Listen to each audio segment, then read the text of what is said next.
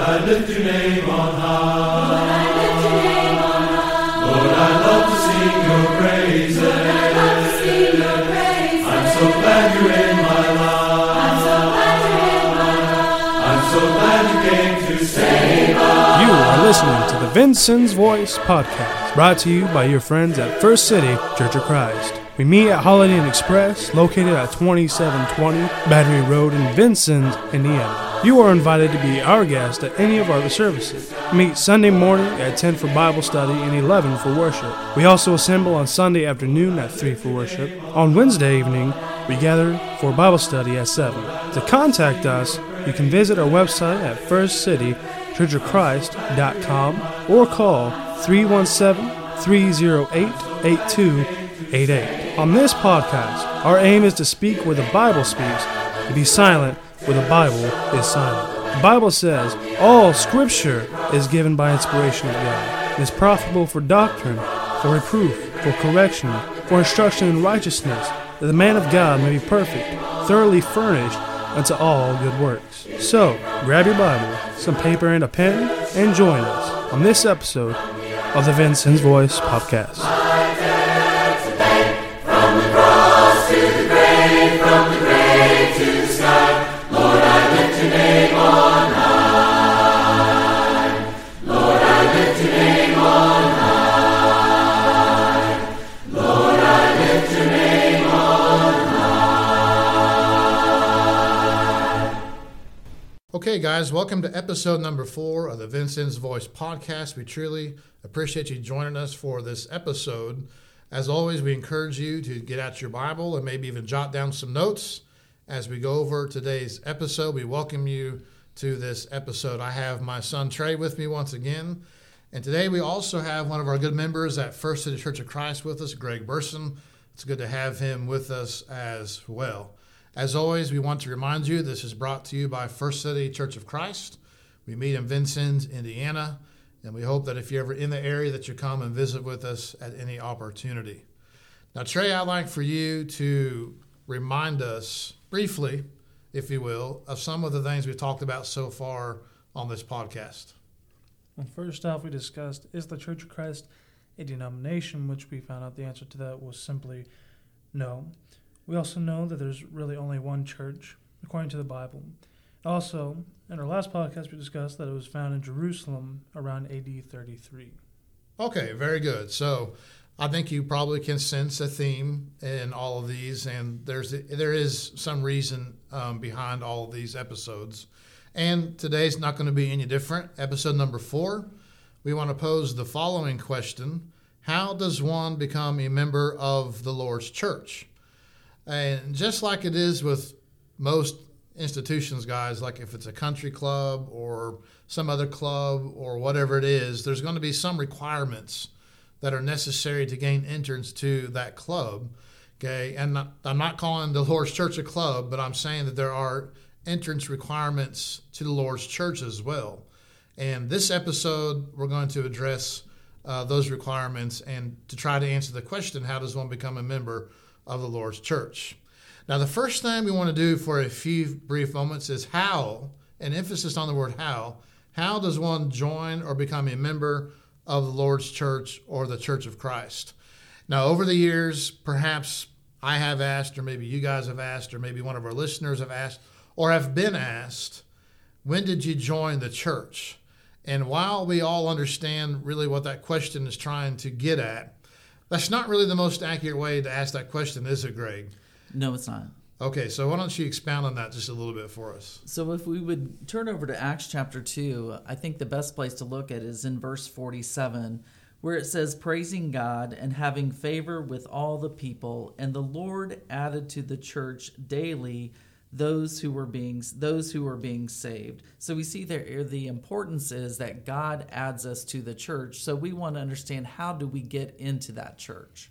Okay, so is it fair to say, Greg, then, that nobody has ever joined the church? Is that a fair statement? That's a fair statement. Okay. So the only way then for any three of us or anybody who's listening is for the Lord to add us to the church. Very well. Very well said, Greg. Appreciate that. Okay, so as Greg said, not only do you want to talk about how does one join or become a member of the Lord's church, who does the Lord add to the Lord's church, or who becomes a member? The verse that Greg read there, Acts 2:47, he was adding to the church. What were the people doing to cause him to add them to the church is really the question at hand. And let me submit to all of us today that folks are added to the Lord's church today in the same exact way and for the same reasons that they were in the first century. And we're going to do a lot of looking at passages in the book of Acts, because the book of Acts basically is the carrying out of the Great Commission. And the birth of the church is there, and additions to the church are there. So we'll see a lot of action in the book of Acts today.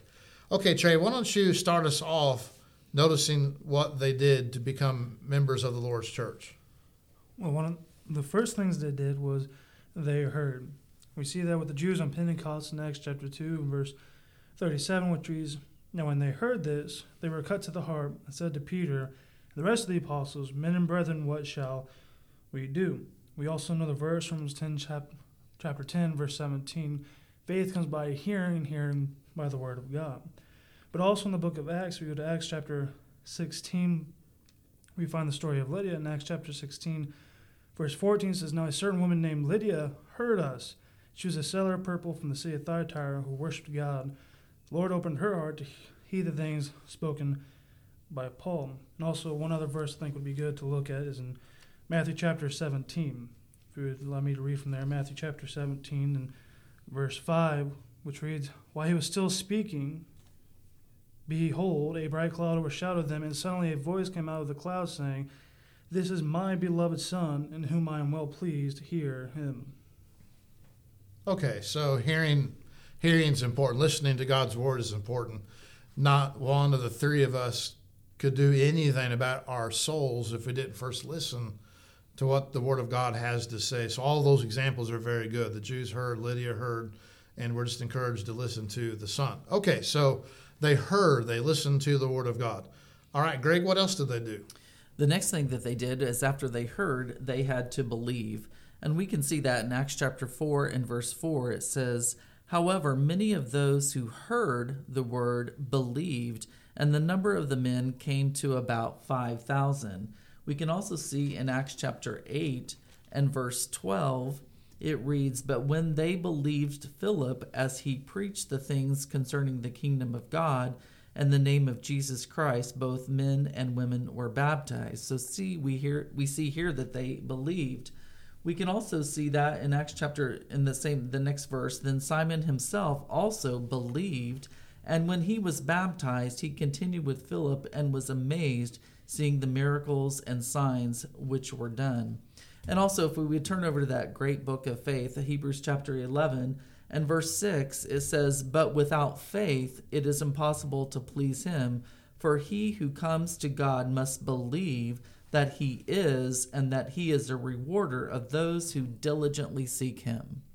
All right, very good. That word "must" there in Hebrews 11:6, it's like the strongest word in the English language. You must believe that he is. Indicates that unless we believe, we're going to die in our sins. Jesus said that even in John 8:24. Very good. So far Trey has covered that we need to hear. They heard, and so do we. And then Greg well covered that they believed, and so too must we. Now, the next thing we notice that the folks in the book of Acts were doing is that they were repenting, making a change. When on the day of Pentecost, Peter and the other apostles were preaching, it was a very effective sermon. And at the end of the first part of it, at least, in Acts 2:37, the Bible says that they were pricked in their heart and asked, "What shall we do?" And I always like to really focus in on that first word that Peter said, and the word was repent. Y'all need to make a change. And so we need to be making changes as well. We're told to repent and be converted, Acts 3 in verse 19. We are told unless we do repent, we're going to perish in Luke 13:3 and 5.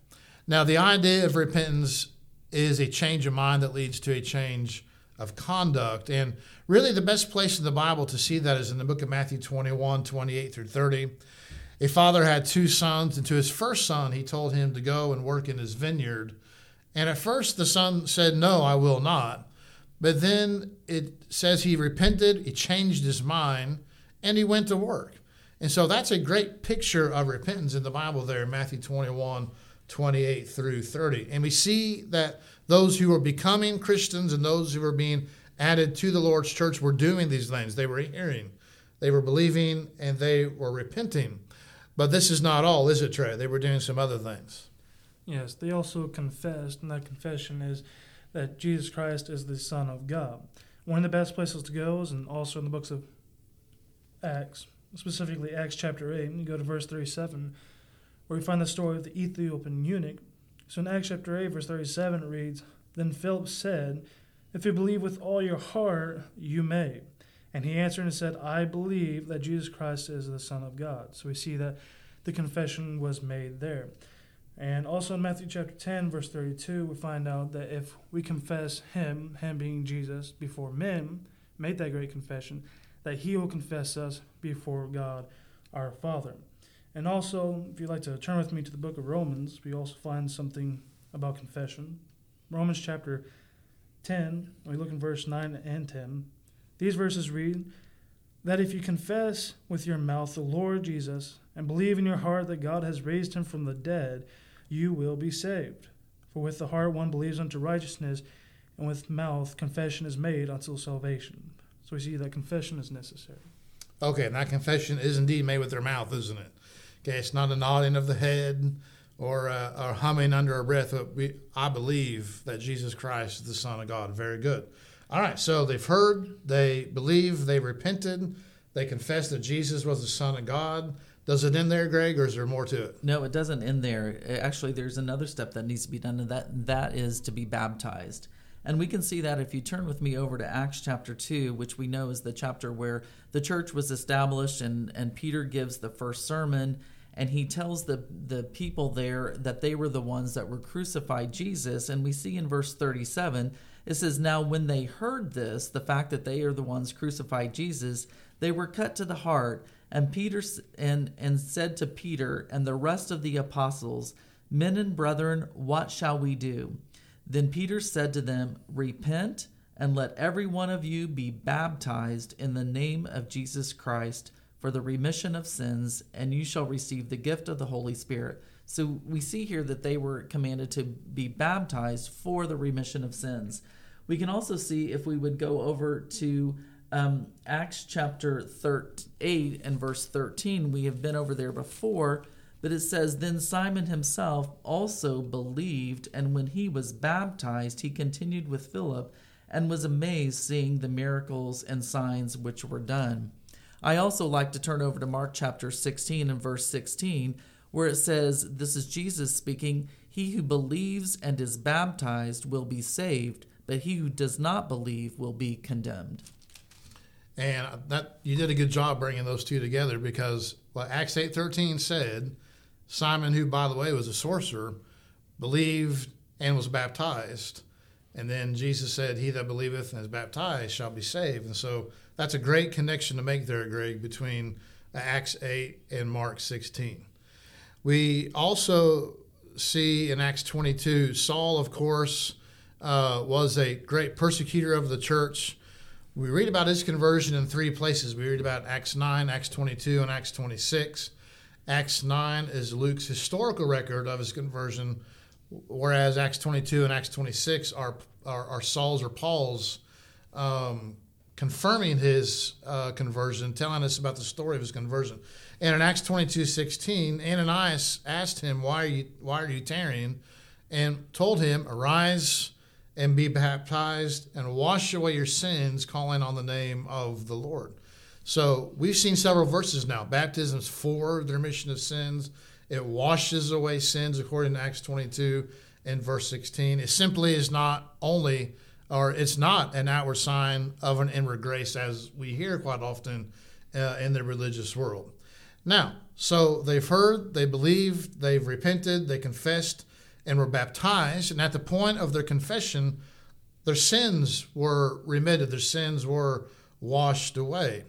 And we have some in the religious world today who like to teach that once a person is saved, they're always saved. But this is not true, because Christians, once they become Christians, are expected to live a faithful life. And we are too today as well when we become Christians. We want to supply you with an example of somebody who was a Christian, sinned, and were told what to do about that. And Greg's going to talk to us about Simon again, aren't you? Yes, we've already read Acts chapter 8, verse 13, where we saw that Simon was baptized, and we know that baptism saves him. So we know that he was in a saved state. We also see, starting in verse 14, that the apostles had laid the hands on some of the people, and they received gifts of the Holy Spirit. We see that Simon wants that gifts, and we're going to pick up the reading in verse 18. It says, "And when Simon saw that through the laying on of the apostles' hands the Holy Spirit was given, he offered them money, saying, 'Give me this power also, that anyone whom I lay hands may receive the Holy Spirit.' But Peter said to him, 'Your money perish with you, because you thought that the gift of God could be purchased with money. You have neither part nor portion in this matter, for your heart is not right in the sight of God. Repent, therefore, of this your wickedness, and pray God, if perhaps the thought of your heart may be forgiven you.'" So we see here that Simon the sorcerer was in a saved condition. He actually committed a sin, and he was then not in a saved condition. And we see he was told to repent and pray, to turn around, to change his ways. And we see that he did that. Okay, very good.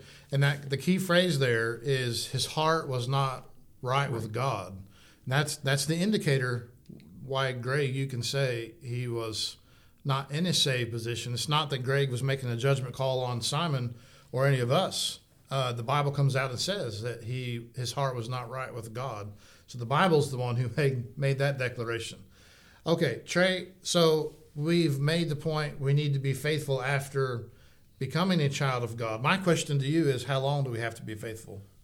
Is there a retirement age? Nope. Okay. It's till death. Revelation 2:10, "Be faithful till death, and I will give you the crown of life." We don't just become a Christian and stop doing what is right. We have to continue to live that faithful lifestyle to get the crown of life. Okay. All right. So be faithful unto death. And the way I understand that verse, it means up to and including the point of death. If I have to die as a child of God, then I still need to maintain my faith through that process. And we're not going to get into, of course, a deep study on the book of Revelation, but John was warning the churches there that they're going to endure some great difficulty and that they need to be faithful until death. We do as well. Okay, so that's how folks became members of the Lord's church. The Lord added those individuals who were doing these things, hearing and believing, repenting, confessing, being baptized. He was adding them to the church. And that's where the Lord was placing those who were being saved. And if I'm interested in being saved, and if I'm interested in the Lord adding me to the circle of the saved, we'll say, then I need to be doing the same things we read about them doing in the book of Acts and some of the other verses that we read as well. Very good. So now the only question that remains now is, has the Lord added me to the church yet? I could say the same thing about Greg or about Trey. And I ask you as a listener, has the Lord added you to the church yet?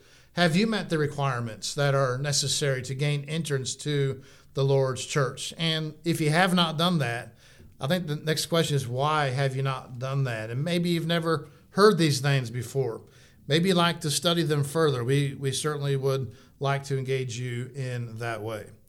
Well, once again, we really appreciate you listening to this episode of the Vincent's Voice podcast. We truly appreciate you taking time to do that.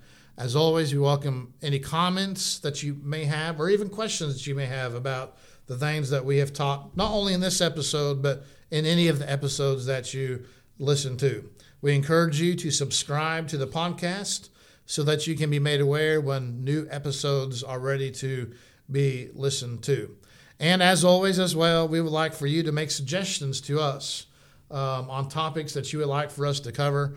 It seems like everybody has a favorite verse or a favorite passage or a favorite book or a favorite Bible topic they'd like to hear something taught upon. Maybe something that's hard to understand. Not that we're perfect, but we'll do our best to try to explain those things. So be sure and get in touch with us in the ways that you're going to hear about here in just a few seconds.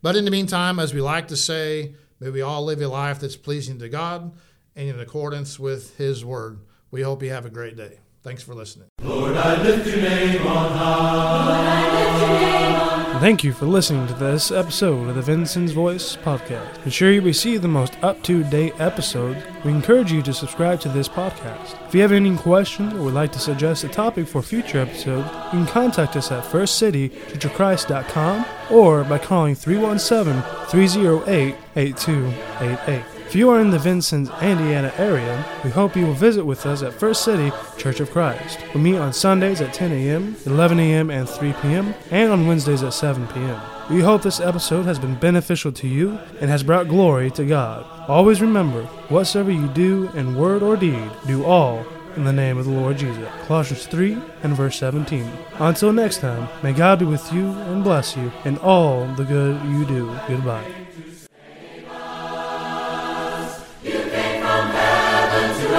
To show